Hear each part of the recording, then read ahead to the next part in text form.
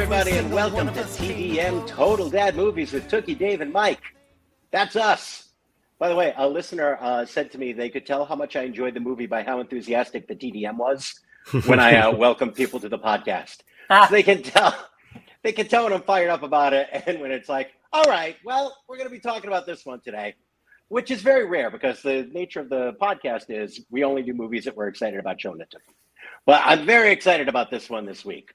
It is an all-time stone cold classic from the year 1982. It is maybe Dustin Hoffman's finest performance.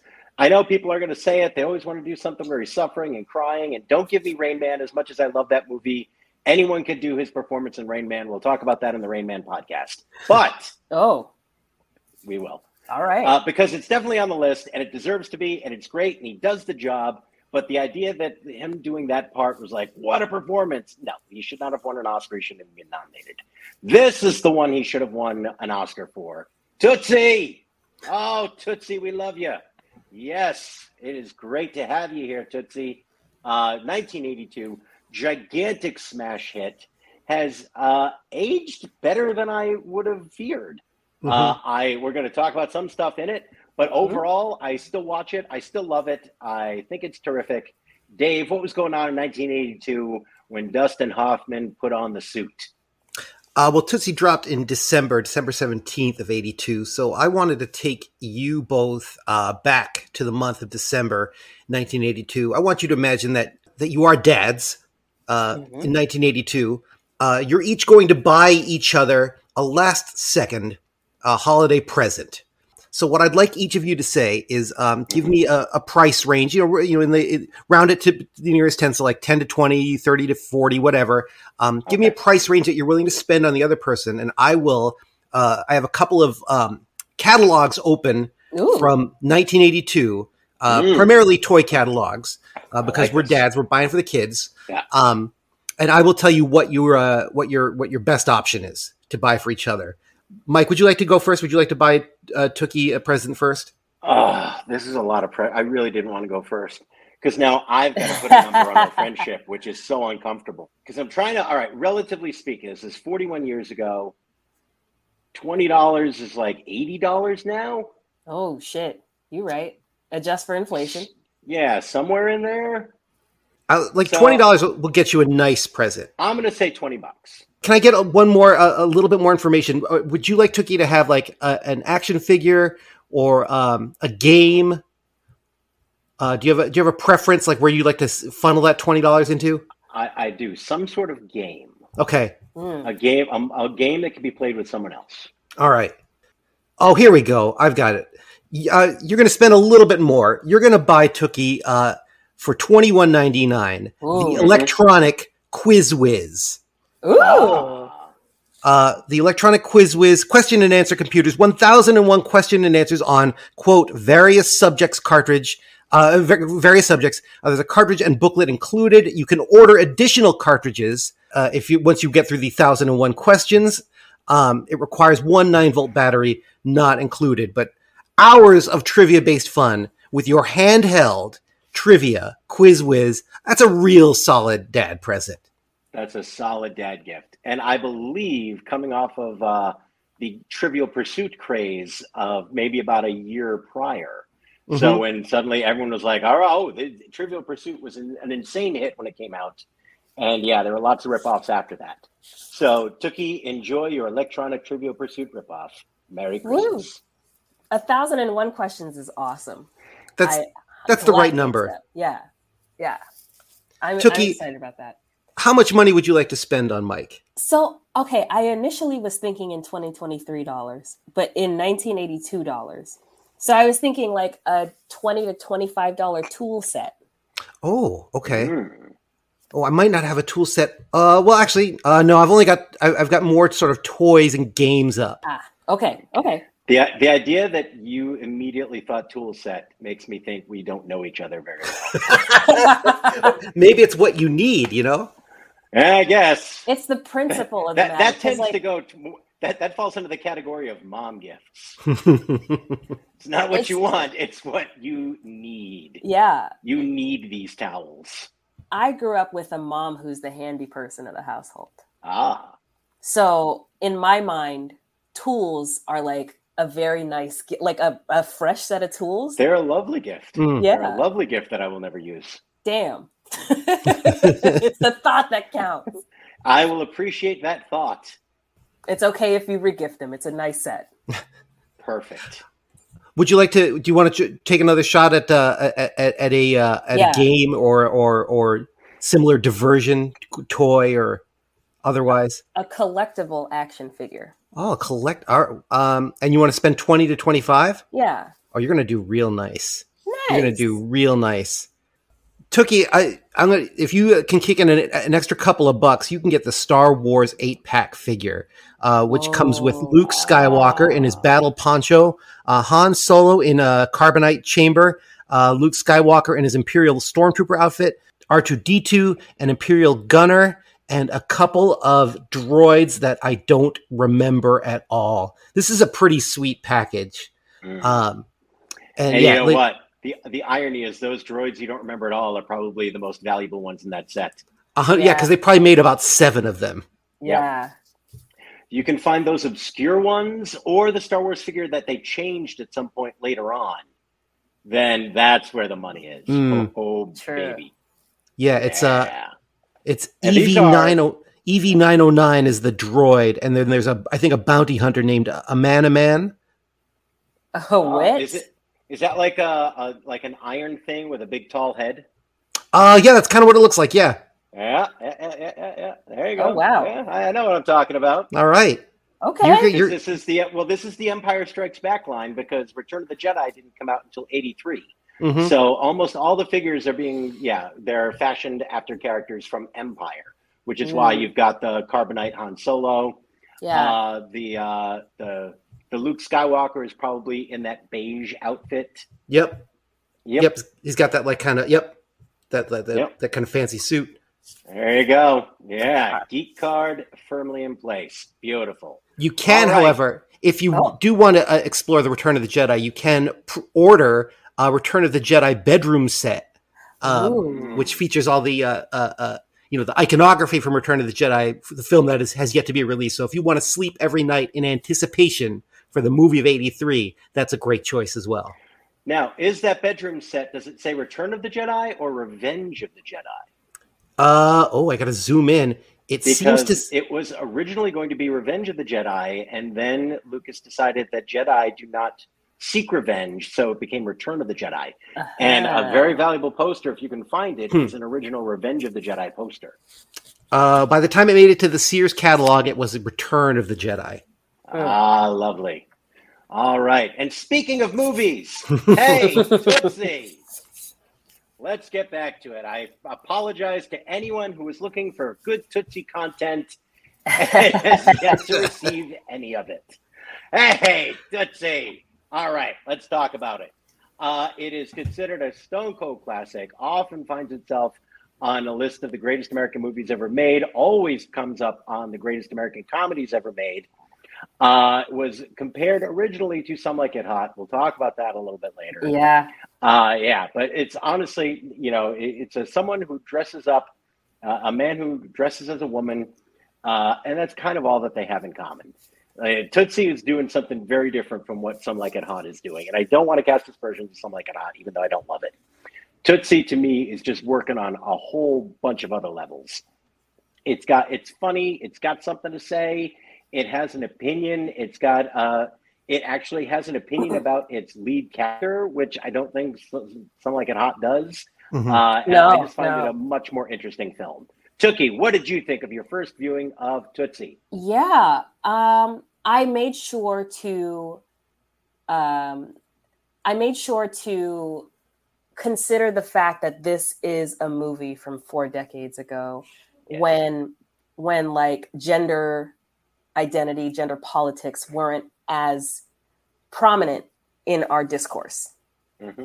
So I tried to at least separate, any sort of education that I've gotten in the time since this movie premiered. I tried to separate my knowledge of that, my understanding of that from this film. And of course, to anybody, who might be concerned about the matter, I am a cis straight woman, and I'm going to look at it solely from that perspective, because it's not my place to, insert myself in the business of, or the experience of, a trans woman, and how they might, or how any of them might perceive this movie, might view this movie and its implications. But for its time, yeah, I mean, I appreciated what it had to say about how women are like, when a man finally puts himself in the shoes of a woman, like to actually experience a lot of the BS that we go to and still endure to this day, and that it isn't easier just because the and this is what I experienced too. When I was fresh out of college and auditioning for roles in a pre-Hamilton world, I just missed it. I just missed it. When people are like, oh, well, you got to get out there, you got to audition. And I'm not getting a lot of callbacks because I seem too urban for the roles that I'm going for. Yeah. And now you have actors and to an extent stand-up comics complaining like, oh, no one wants white guys anymore. And it's just because the casting call, or just because the flyer says looking for diverse casting, looking for women, doesn't mean that there isn't anything for you. And I think that's a lesson, at least, that Dustin Hoffman's character, Michael, tries to learn. I think this is a movie about a guy who's trying. It is, to me, a movie about a guy that's trying. Yeah. It's interesting. I think it has less to say about the business. And as I have aged and watched it multiple times, I'm realizing, and maybe it's because once I started to hit the point in my life where Michael was at, and you kind of have more time for self-reflection. To me, it's a lot more about men and women and who we are in the world, as opposed to the world of Hollywood, the world of acting, the entertainment industry. Yeah. Which is what I thought it was a lot about earlier. And really, it's just the backdrop for it, and a place where it makes a little bit more sense for him to be able to do this and make it believable and pull it off. To me, as I watch it recently, especially over the last 10 years, it's a lot more about a guy coming to grips with the fact that he's an asshole, and he has fought the idea that he's an asshole for so long. And it's I care more than you do. I care more than other people do. The work comes first. You guys don't think about this the same way I do. I'm special and I am different. And being forced to be, to live in the world where he has to pretend to be a woman, and understanding, oh my God, I actually thought I was such a victim, and I had so much ability to get away with shit that I never realized. Yeah. I treated people like shit and didn't realize it, and didn't accept that, and didn't understand it until other people treated me that way, because suddenly I wasn't one of them anymore. I was somebody that they treated badly. It was really, really something to watch the journey of him slowly realizing, I don't think he's a good man by the end of it, but he's on his way to becoming a better man. And the fact that that's like how he talks about it, and in his big reveal that he was a better man for being a woman finally, is to me the whole point of the movie. In addition to being extremely funny, I don't want to take the funny out of this because it's still a laugh out loud funny movie. But to me, that is the undercurrent and what sets it apart from other movies where you just have a man dressing up as a woman. This is a man who goes on a real personal journey towards realizing, oh fuck, I sucked, but it's not too late to stop sucking. Yeah. That's Oh, go ahead, Dave. Sorry. I was gonna add, to me, just to kind of piggyback on that too. I agree. For me, the business of acting kind of falls aside a little bit more the more I watch it. But where I find it really fascinating is thinking about it in terms of it's a movie that's about acting with a capital A. Dustin Hoffman, Michael, can only go on that journey by acting, by through the craft of acting, by transforming himself, by coming into contact with the parts of himself that he's denied for so long, and like by the end of the movie, like is in the process of genuine transformation. Which is something like I don't think you see. Like I tend to not think that transformation is sort of possible in a play. Like the characters discover it, because I don't think people tend to change. But I think you are watching the beginning of somebody's evolution, because he's accessed something that he's had all along but doesn't acknowledge until he's forced to by dressing up as Dorothy Michaels. And I was like, oh well, that's kind of incredible. Like this movie's about the artistic power of acting on a personal level. Yeah, and I think it's interesting because it is a lot of it is about acting because he is such a talented actor. If he wasn't that talented an actor, he wouldn't realize what a shitty human being he is. Because the fact that he's so believable in this part and that people buy it and people treat him a certain way, and also, and I don't think I totally locked onto this until this last viewing, this idea of the regret he's feeling at different times in the movie, where he's realizing the success he's having as Dorothy, and how much of that is because people can appreciate his talent because he's at least regulating his shittiness a little bit as Dorothy. And it's like, if I could have brought it down even just 20%, instead of saying, this is me, you're getting 100% Michael Dorsey. If I could have just toned that down and, expressed my feelings and then still had to get along with people, what could I have done in the world? What could I have accomplished? What parts could I have played? Because he's Dorothy for his first day, he gets cast in a major soap opera.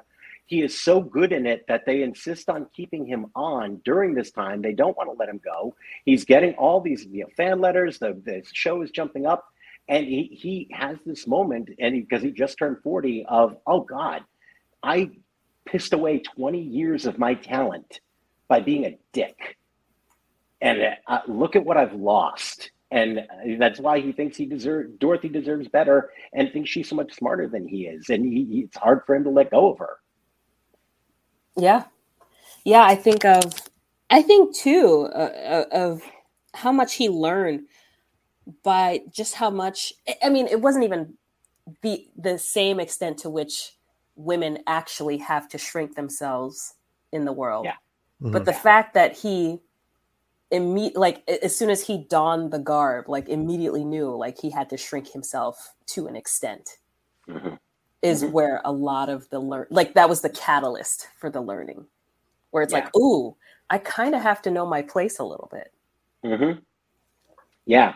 Where it's like, oh, okay. Yeah. I understand how I'm being looked at differently now. Yeah. And I don't feel like I can fight back in that same way. Yeah.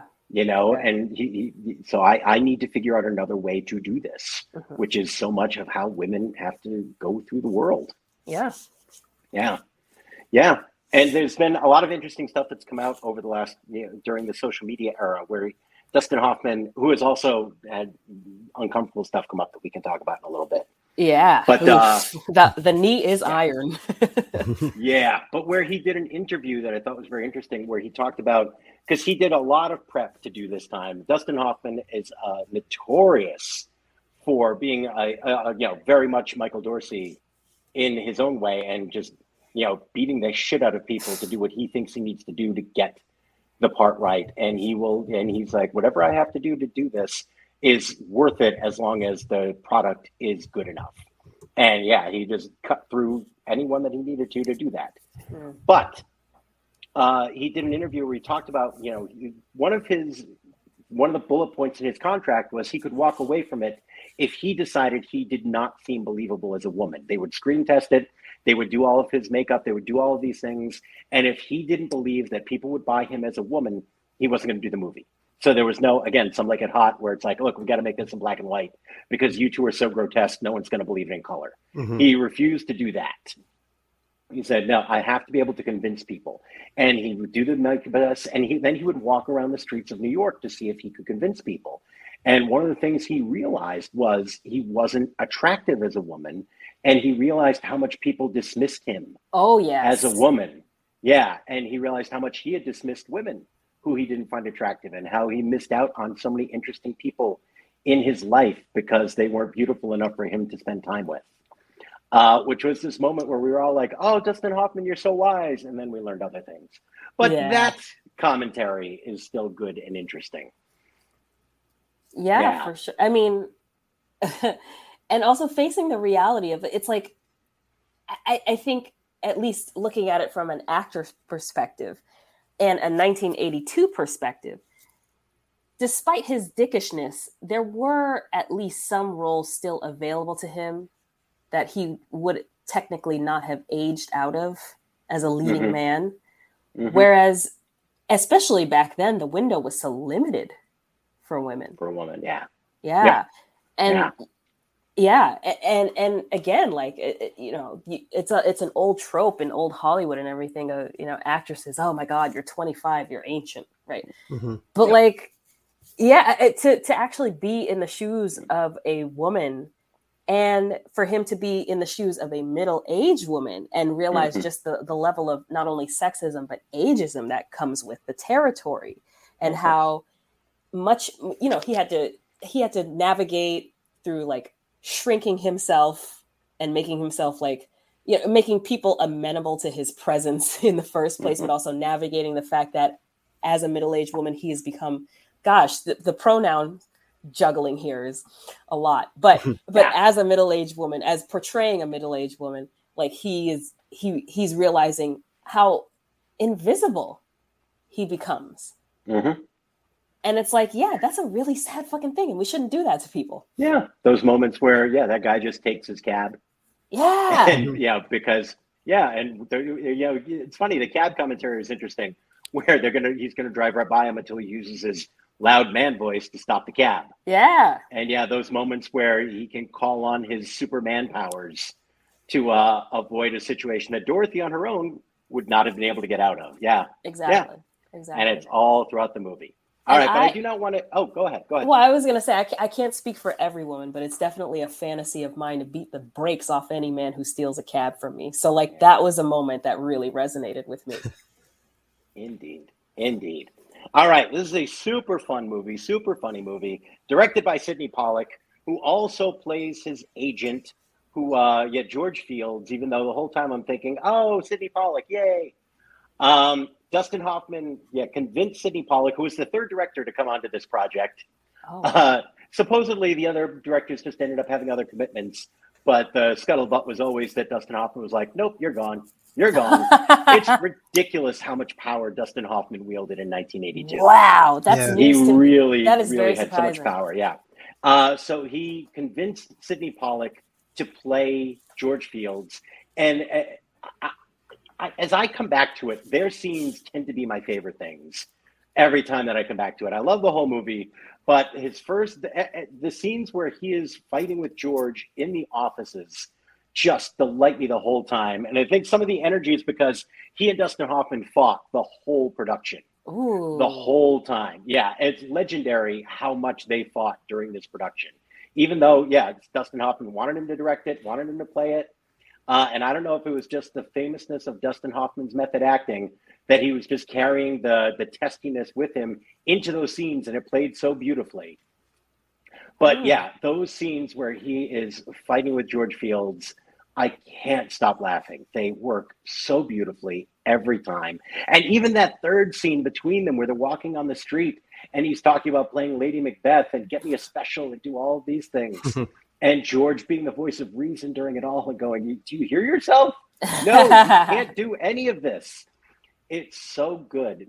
And you realize again, I want it to be fun. I don't just want to, be like looking back and finger wagging at it here, but you realize how much more interesting stuff the men got to do in this movie than the women got to do. As great as Terry Garr is, we're going to give Terry Garr a lot of love in this because I am Team Sandy from way back in the day. I think Sandy is amazing, and he's overlooking this treasure right in front of him this whole time. Love Sandy, love Terry Garr playing this.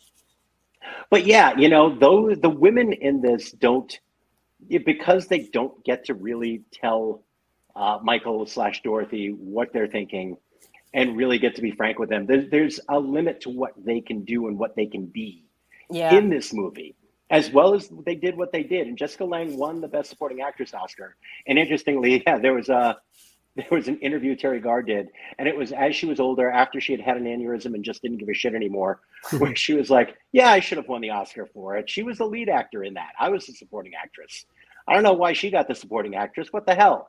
And yeah, so it was really great. And I also agree with Terry Garr that she was so funny in this. She really probably should have gotten the Oscar if one of the two actresses in this movie was going to get a Best Actress Oscar. She was really great. But yeah, Bill Murray and Sidney Pollack kind of get to go toe-to-toe with him in a way that the other actors don't. It's so much fun. Bill Murray, legendarily uncredited in this movie. He is not in the opening credits. He was not in any of the advertisements. And he thought it would be hysterical if he was just a surprise. He just said, I think it would be great if people just come into the movie and suddenly I'm there. Well, because I texted you guys. Many great lines. Yeah. Bill Murray's in this movie. What is Bill Murray doing here? And he steals every scene he's in. He's amazing. And yeah, there's a lot of improvisation that he brought into this. He added a lot of stuff. And he and Dustin Hoffman just had a ball together. And as everyone else on the set was tense, Bill Murray was just laughing at everybody. And had a funny quote where he said, I came in on a day where I wasn't shooting. And of course, I think he told this story in a late night show, where he's saying, and of course, Sidney and Dustin were yelling at each other and said, you guys are crazy. This movie is going to be this huge hit. Enjoy it. And he was the only one who thought it was going to be a huge hit. Sidney Pollack. Yeah. Well, Dustin Hoffman wasn't sure and always claimed to not care about whether a movie did well or not. Sidney Pollack said it's going to be a flop. He was talking to another director. Wow. And said, yeah, don't worry. No one's ever going to see this piece of shit. That's so funny. Like, I really think Sidney Pollack, as both an actor and director, is maybe like, in some ways, like such an incredible linchpin for this movie to get done. I mean, there are so many credited and uncredited co-writers, including Elaine May, who apparently punched up a lot of the script. Like, there's so many, and to allow for the degree of improvisation that apparently they encouraged during the shooting of this film.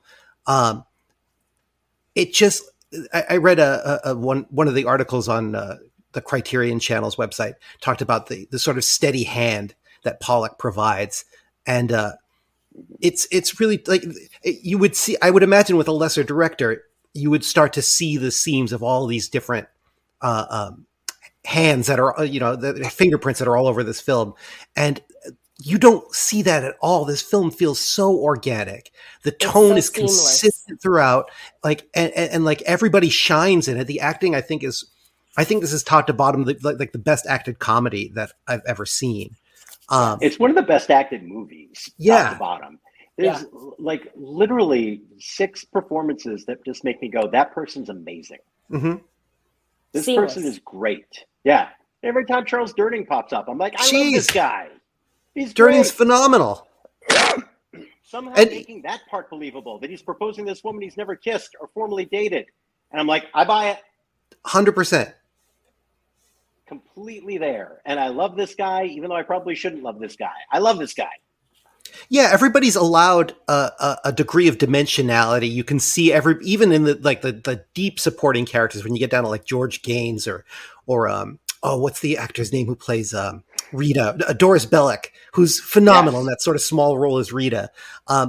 You get to know these people in a pretty human way, and you get a little bit of sense of like what, their pros and cons, and the movie doesn't make any judgments, and that's maybe another thing that I love about this movie and what kind of allows it to endure. Like, the movie has opinions, I think, about Michael, and they're generally the right ones. That he's presented as an asshole when he needs to be an asshole, but I don't think anybody judges anybody. They're just presenting these people as they are. I think Ron gets judged. Yeah, maybe. Yeah, but even Ron succeeds despite. Yeah. Like Ron probably comes out the best, in terms of just sort of his whole thing is intact and his ratings are higher than they've ever been. Yeah, I mean, he doesn't suffer consequences necessarily, but I do think of all the characters, that's one where we are looking at him, and I think the script is, he justifies it. Yeah, the whole scene where he justifies it, that's very important. But I do think that he is being held up as, and I think it's done for a very specific reason, which is we're showing you this. We are judging him. This is a shitty person. And then, oh, by the way, this guy's a lot more like our hero than you thought he was. Isn't he?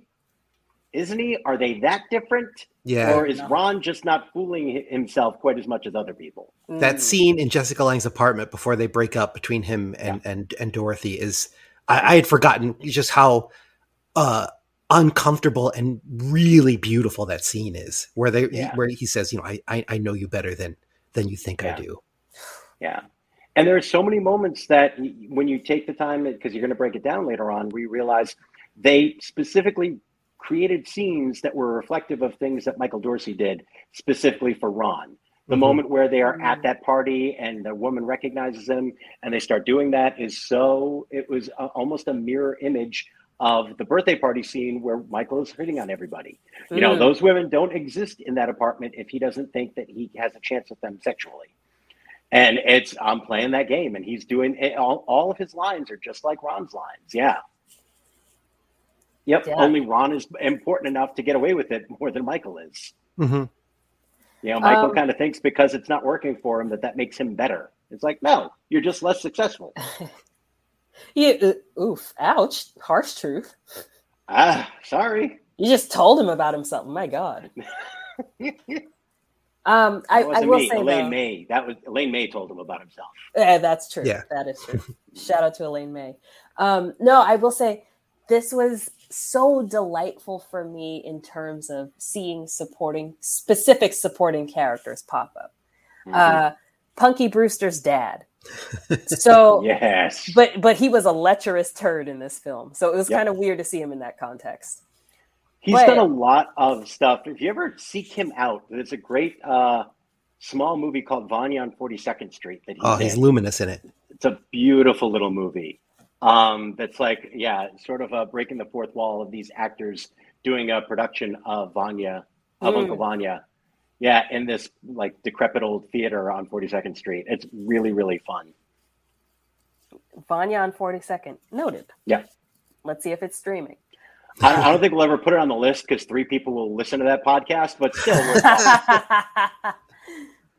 Fair enough. But no, another familiar face that made me emotional to see, but like in a very good way. Lynn Thigpen as like a production assistant. I know her from my small childhood / toddlerdom as Chief from Carmen Sandiego. Yeah. Yep. And Chief was so important to me because like people are like representation, woke, blah blah blah blah blah. Yeah. No, it's so important. It changed everything to see somebody like who looks like me, who looks like my family, right on the screen. So I was so long live Lynn Thigpen forever. She did so much more outside of Chief, but like that's where I know her most fondly. So, but it's seeing that person that meant a lot to you in your childhood. Outside of it, it's important. Yeah, it was huge. She didn't have much to do, but it was okay because it was her. No, and she would have more to do after this. I think she was one of those actors who always seemed, kind of middle-aged. Even when they were young. And so she started aging into her sweet spot in a few years after this. So if you ever, look up her IMDb, she pops up doing great work in a lot of different things. Yeah. Yeah, you want to look at a movie that you look at differently years later. She's in Lean on Me. Oh. And she's sort of almost the villain in Lean on Me, where she's the one angry at Joe Clark. And let me tell you something. You look at that movie now and you go, boy, is Lynn making some solid fucking points. Wait, is that the one where Morgan Freeman hangs a student off a roof? Yes. Yep. I haven't seen it, but okay. It might go on the list just because it's so crazy to watch now. Because I saw it maybe like 2-3 years ago and I'm like, holy shit, I'm so sorry, Lynn Thigpen. You were so right. Yes, those chains should not have been on the doors. Oh, Clinton, America was a weird place. Yeah. Proof that Chief is always right. Chief is always right. Listen to the Chief. Yeah, she knows where Carmen Sandiego is. Yes. All right. I want to do something. So I want to pick our favorite scene out of this movie, and then we will do most dad part of this. Tookie, what was your favorite scene from Tootsie? The reveal of Edward Kimberly was so unhinged. Oh my God. And everyone's reaction to it. That final monologue is so unhinged and like most actors' dream. Yes. Most actors' dream reveal to do. And it's just so soapy and so perfect in its own, cheesy, hammy soap opera way. I loved it. He's so great in it, and everyone around him is so great in the way they react to it. Because it's so good, and then the bow at the end of "Does Jeff know?" floored me. Oh my God! Yeah, just the line itself, George Gaines' performance of it. Oh God, so great. Does Jeff know? Because it could have ended on the punch, no problem, and you wouldn't have missed anything. And they knew. Nope, one more thing. Yeah, one more thing to go out on. Yeah, great scene. Dave, your favorite scene? I'll go more earnest. I really, really love the first scene in Jessica Lange's apartment when they're going over the lines and just kind of getting to know each other, and the conversation that kind of centers around why do you drink so much? All of a sudden, like that character, Jessica Lange's character, just like kind of like opens up without saying. She doesn't. I love how much mystery there is to that character. How much they intentionally don't like kind of ascribe. We never find out who her daughter's father is. We never really get into like, is she an alcoholic? But there's just so much happening with her. And there's so much, like, she's lived so much life, and she can't ever let her guard down except when she's with Dorothy. And it's so, it's so fun to watch Dustin Hoffman try to navigate that scene and realize, like, I can't have this in my true form. How can I make this? How can I achieve this relationship without the wig and the makeup? And she's so at ease. She's so full. She's so sad. I just love that scene. It was so there's pure. So much. Yeah.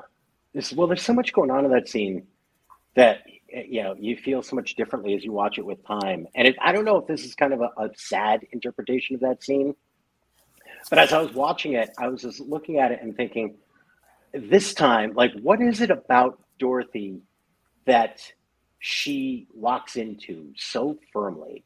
When I was watching it this time, trying to take notes and get ready for the podcast, and thinking about what is it? Like, why does she like Dorothy so much? Why does she feel this connection? And I was thinking some positive stuff. I was like, oh, this is a woman who's stronger than most of the women that she has been around, and she talks about wanting to be more like Dorothy and standing up for it, and how proud she is when she does act a little more like Dorothy. And then there was, I think, the sad interpretation that I had, and I don't know that this is correct, but also a young, beautiful actress like that who has lived the life that she has lived, who has men hitting on her all the time. Is there something about she's so used to being desired that there's something about, all right, I'm here, I'm with someone, I don't realize this is a person desiring me, but this is something that makes me feel my worth. But I also don't think there's something sexual possible here. So it's starting to feel like the best of both worlds, which is kind of a sad feeling in its way too. But I think is a reality for, a lot of young female actors of like, all right, I'm in this place where that's a feeling of validation that makes me feel good, that makes me feel like I'm okay right now. I don't have to worry. I don't have to be insecure. I don't know. Is that too dark an interpretation? I don't think so. That relationship? Because I think she kind of articulates that in the second apartment scene. After she breaks up with Dabney Coleman. I think she's wrestling with this thing of like I want to be with you, but I don't think I can, and like I'm getting like it's like the radio signals are getting crossed or staticky somehow. Like she can't quite articulate what's off, but something's not working for her. But something is also working for her. I really think Jessica Lange deserved the award yeah. for this movie because Yeah. I think she gives this sort of like gauzy, layered, really funny, but also really sad performance, and you can like see like the loss of her mother and the weight of her child. Like all of this stuff is bearing down on her, but she's also sort of choosing to kind of glide through her life in this way that reassures other people around her. And it's like, it's finally like there's one person on the set that she doesn't have to compete with, because she's got to compete with Gina Davis. She knows that I think she knows what's up with regards to Gina Davis and Dabney Coleman. There's one person on the set that she knows she doesn't have to compete with, and it's Dorothy, and she can open up a little bit to her. Yeah, I think what I gained from this scene is watching someone express relief over being in the presence of somebody who doesn't want something from her. And because she has the power to give, in a sense, she has the power to give Dorothy something, possibly. Right. But she doesn't want anything, at least to her knowledge. She doesn't know that it's Michael underneath Dorothy. But to her knowledge, she's safe because she's around somebody who doesn't want anything from her and doesn't want her until the kiss. That was a time. But yeah, to her knowledge, it was a place to like finally sit and breathe and not have to be on. Yeah. All right, my favorite scene. It was tough. It was going to be. It's one of the two Sidney Pollack scenes that are great. And as I watched it again, it's razor thin. Ask me tomorrow, and I'll pick the other one. But I think it's the second scene where he's woken George up after the proposal, and he's at the end of his rope and caring about people. And I think that's kind of what sets it apart for me too. Is he's at this point where, as opposed to the beginning scene where all he cares about is himself, in this scene he cares about himself, but is also crushed about the thought of breaking Les's heart. Oh my God, Julie. Oh my God, what did I do to Sandy? What are all these? Oh my God, what am I going to do? What am I going to do? And it's so funny. And just watching George try to process who this person that he thought he knew is, and also all this disparate information that is getting just fire hosed at him at once in the middle of the night, sitting next to a glass of scotch. It's so good. It's so good where this Michael doesn't have the bandwidth to completely relay all the information. So it's coming out however it comes out. And yeah, it's just so good. I laugh at it hard every time. Yeah. I went in the bathroom, I almost pissed in the sink. I'm in trouble, man. It just kills me because that's this great button of, and amidst all my emotional turmoil, I still have to take the time to think about day-to-day stuff I never had to think about before. Just which door am I opening when I have to pee? Yeah. Yep. Great stuff. All right. What makes this a dad movie for you, Dave? It's got to be the one dad in the movie, Charles Durning. It's got, for me, like that bar scene, it shouldn't work, and it just does. It's like Durning and Hoffman just kind of decide, like, we're gonna make this feel like we're gonna reconcile what needs to be reconciled, which should not be reconcilable in 5 minutes or less. And they do it mostly off text, and Durning, specifically the moment where Durning like makes like he's gonna punch him and then just kind of like punches him on the arm, but you never really think he's actually gonna punch him. That's a dad, and that's a dad saying, "It's okay, son. It's okay." I'll go with the Durning air punch. Yeah, Durning air punch, great moment. Tookie, what makes this a dad movie for you? The fact that this man won't go to therapy, like this. Oh, you'd rather dress up as a woman in a soap opera than go to therapy. All this could have been avoided if he just, sat down and talked to somebody, maybe take a Zoloft or two. Like, just go to therapy. Yeah. Talk it out. Damn. It's so goddamn true, too. Like, if he had just talked to a therapist who had just pulled him back even 20%, Michael Dorsey. Is Michael Dorsey starring in Iceman Cometh on Broadway if he could be 20% less Michael Dorsey? Yeah. There's a pretty good chance, I'd say. Yeah. Because, I mean, he's got to be insanely talented for George Fields at CAA to keep him on as a client when he can't even get him work. Yeah. And is a huge pain in his ass. Oh, yeah. Like, how extraordinarily talented must Michael Dorsey be? Even though, and I will say one thing that I don't think has aged quite as well is the audition montage in the beginning. As funny as it is, there is a part of me that's like, I want to be a little bit better in these auditions. Like when it comes coming out as the boy, this is a part of me that's like, I kind of want these moments to be a little bit better. I want to feel like Michael Dorsey is this undeniable talent that people just keep taking chances on. I want him to be the Darryl Strawberry of acting, where the gifts are so enormous that we just keep trying to get him back. You know, this Robert Downey Jr. quality to him of, look, he's got these problems, but God, he's so great when he's on. Yeah. Yep. Yeah. If I have like one like tiny nit with the movie to pick, it's that that opening audition montage focuses more on that the business is hard and less on that the fact that Michael is notoriously difficult to work with. Yeah. Yep. I think what makes this a dad movie for me is that this is a very accurate depiction of a midlife crisis. Because what usually gets depicted as a midlife crisis is usually just, hey, I can actually afford some shit now. Like just this idea of like, I have a Corvette, midlife crisis. No, I couldn't afford this when I was 25. You can't afford a nice car until you're in your 40s a lot of the time. I'm worried about my life and my health at this point, so I'm going to start working out. I don't think it's a midlife crisis as much as, I better start doing some shit.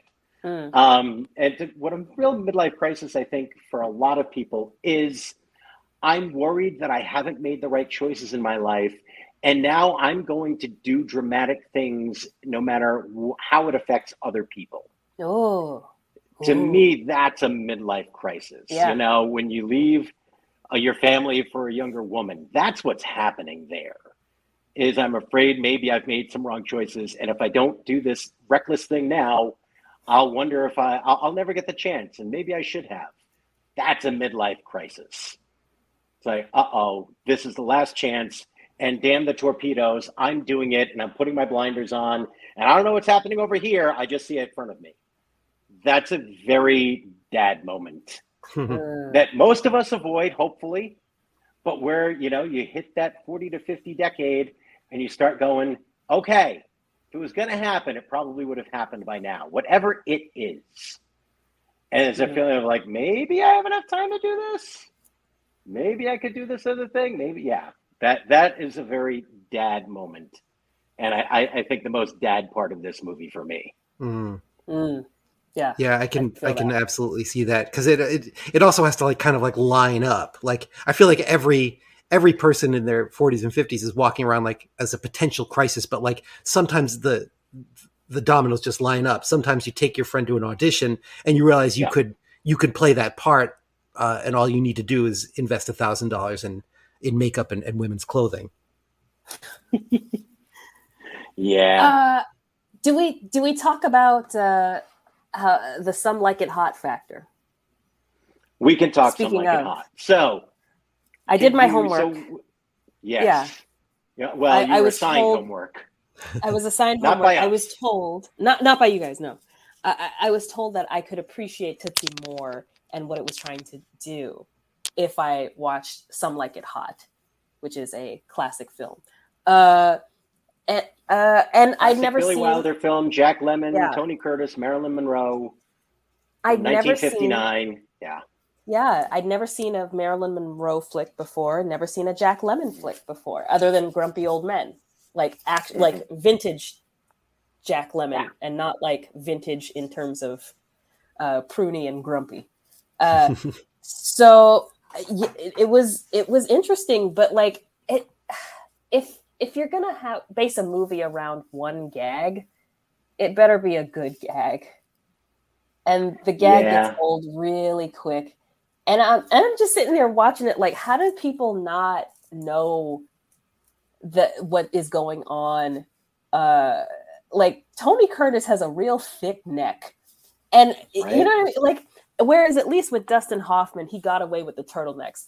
For me, They had to hide his Adam's apple. They put the thought into it, though. We've got to hide this. Yeah. Mhm. Yeah. And I'm like, you know, I was noticing this is some high necklines on all of this attire, but I see why. And whereas this is like, Some Like It Hot is just like, you know, goofy antics and capers and, fish out of water, one big fish out of water joke. Mm-hmm. There's actual growth in Tootsie. There's an actual reason behind it, just not just like, we're hiding from the Keystone Cops equivalent of the mob. So there's actual growth in Tootsie. And people learn things. Nobody learns anything in Some Like It Hot. And the gag is just LOL women, whereas this character actually learns something about women. And I think what's also really important about the context of Tootsie is the emergence of a new kind of women's liberation, because this is only a few years after women could finally get their own credit cards and bank accounts without a husband or a father co-signing. Like, it's a huge deal to be a woman striking out on your own at this point in time of Tootsie. Whereas it's just like, you know, Some Like It Hot is a movie of its time about another time. And it's depicting like the silliness of, you know, these women, grown women having to be supervised. These are professional musicians who still need chaperones. Like, come on. Right? So, I hate to poo-poo on old movies because look, and especially Some Like It Hot, I have great appreciation for a movie who has no higher aspiration than to make you laugh, because that's not easy. It is a broad comedy. I respect it. I respect that so many people love it, and it's admired for its time, but it is very much a product of its time. And I don't think it plays as well if you are not an audience that views women in a very specific way. Because I think that movie requires that of you, and to know how women were seen in 1959 and how they were thought of. And you have to suspend a lot more disbelief, because as we referenced a couple of times, Marilyn Monroe was kind of the star of that movie. She was actually top billed. She was such a big star at the time. Even though Jack Lemmon and Tony Curtis play much bigger parts, where they have to dress up as women to avoid the mob. And they go undercover in a band, and they both fall in love with Marilyn Monroe. But the real joke is just these men have to keep pretending to be women. And it hinges on the idea of what being a woman at that time meant.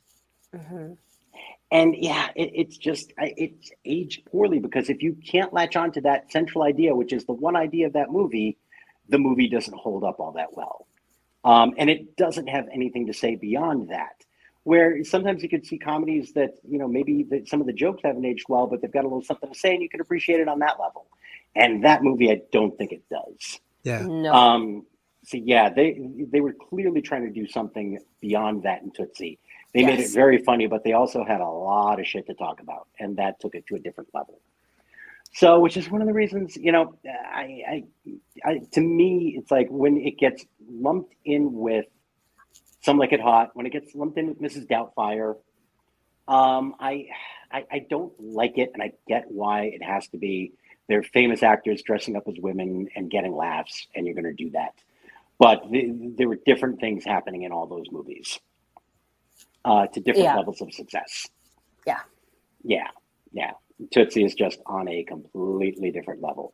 All right, Tookie, how do you rate Tootsie? I give it a strong 8. Primarily because I think Terry Garr needs her flowers, and she needed more to do than just scream hysterically the whole time. Like, I wanted so much more for Terry Garr. She deserves packs better. so much in those little moments. Like, I love her. So great, and she accomplished so much, but she didn't want to take it at first. Because she had just played the lead in One from the Heart, which is a Francis Ford Coppola movie that did not do well and was not a great movie. But she was the lead in that. And, you know, she had done a lot of stuff. And she talked about later on some of the regrets that she had. You know, she was glad that she took it. She thought she killed this part. She knew she was great in it. But yeah, was it saying, all right, you know, okay, I'm a supporting actress instead of the lead actress. Right. You know, and I'm not even the lead supporting actress in this. I'm the second supporting actress in this. Yeah. And what did that mean for her? And also the way, as she talked about it later, her regret about not valuing comedy well enough, because she was one of the funniest people in the world. And especially at that time, comedy just did not get its due, its respect. And so she wanted to take some time after that to prove that she was a serious actor who could do different things. And it's like, and she later on said, why? I was one of the only people who could do this thing. Why did I have to prove I could do the thing that so many other people were doing? Mm-hmm. Yeah. I wanted regrets about the movie that was about regrets.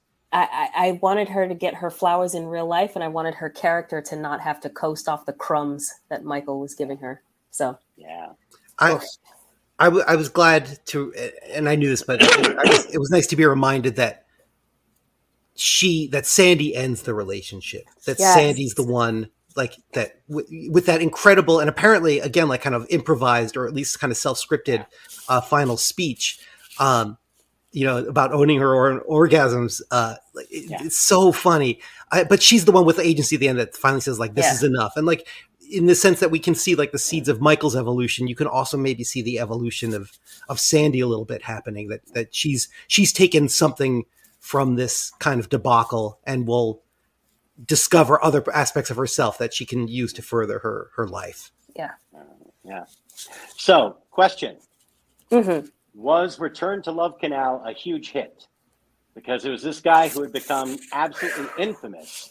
I mean, people must have flocked to the Barn Theater to see this, right? You would think like the first couple of weeks are going to be nuts. Oh, yeah. Jammed out. Jam-packed. I would think people are seeing it for all the wrong reasons. Like people went to go see The Room for all the wrong reasons. Yeah. Do we think Jeff is a good playwright? I'm fascinated by that question as I watch it year after year. As much as I love Bill Murray as Jeff Slater, there is this part of me that's like, I don't see evidence that necessarily he is a great playwright. I don't know. I don't see it. I don't know. Because I guess I can't separate. Michael Dorsey needs to be the lead in a movie, or needs to be the lead in a play, and his roommate wrote a play for him to be the lead in. I think it's hard to imagine a Bill Murray character being one of the great avant-garde playwrights in New York City. Nah. Beckett is lapping him right now. He's well, it's Beckett. I know. Let's pick perhaps a lesser gap. It would be like, it's a painting, but I don't know. I prefer Picasso. Well, yeah. I think Return to Love Canal is better than Chubby Rain. Like, I think it's empirically a better experience. Agreed. And if anyone ever needs the definition of damning with faint praise, clip out Dave's previous comment and play it on a loop. Better than Chubby Rain. Put that on the t-shirt. Yeah. Merch. Just in case we air this first, that is the movie within a movie from Bowfinger, which we also have a podcast on. So on the off chance this is played out of order, there you go. Chubby Rain. All right. Final thoughts before we say goodbye to Tootsie. I appreciate what it did, especially at its time. Yeah, I feel like I kind of went into this viewing thinking like, kind of being prepared to be disappointed and trying to view it through a 2023 lens. And instead I was like, oh, I see where this movie kind of sits in terms of the evolution of understanding of gender and the roles of men and women in America. Like I totally get the idea that like it's really, really not great to make a male lead the center of a proto kind of feminist narrative. But this movie sits really comfortably in 1982 as like something which I think like as all taken at its time, it advances the conversation. Yes. Yeah. It's interesting because I don't necessarily view this so much as a feminist movie, although it has feminist overtones, as much as a male self-reflective movie. Which I kind of only maybe can happen with that male lead. Mm-hmm. So I think that's why I view it slightly differently. I think, because a great feminist movie does not need that male lead. But a movie like this, which is a man coming to grips with being a shitty man, kind of demands a shitty man at the lead. And the character was, and potentially the actor was. So you kind of need this message to be told this way. Yeah. I mean, in 2023, oh God, I know we're over time, but that's all right. In 2023, it would not be acceptable to have this man experience his growth with using the idea of a woman as the vehicle to do so. But for its time, again, I appreciate that at least we're watching growth, and there at least is acknowledgement of the issues that women experience. Yeah, very true. All right, we're putting Tootsie to bed. Thanks for joining us all, everybody. Until your next travel and journey down Dad Lane, we'll be Tookie, Dave, and Mike. Stay dad at the movies, and we'll talk to you next time. Bye, everybody. Bye. Bye. Everyone was almost to something. Every single one of us came close to being the thing that we wanted to be before we gave up the ghost. Every single one of us gave it our best shot, or maybe we didn't at all. Yeah, we all tried our best, or maybe just tried, or else we never even called. Every one of us gave it all that we had. We didn't go down without a fight.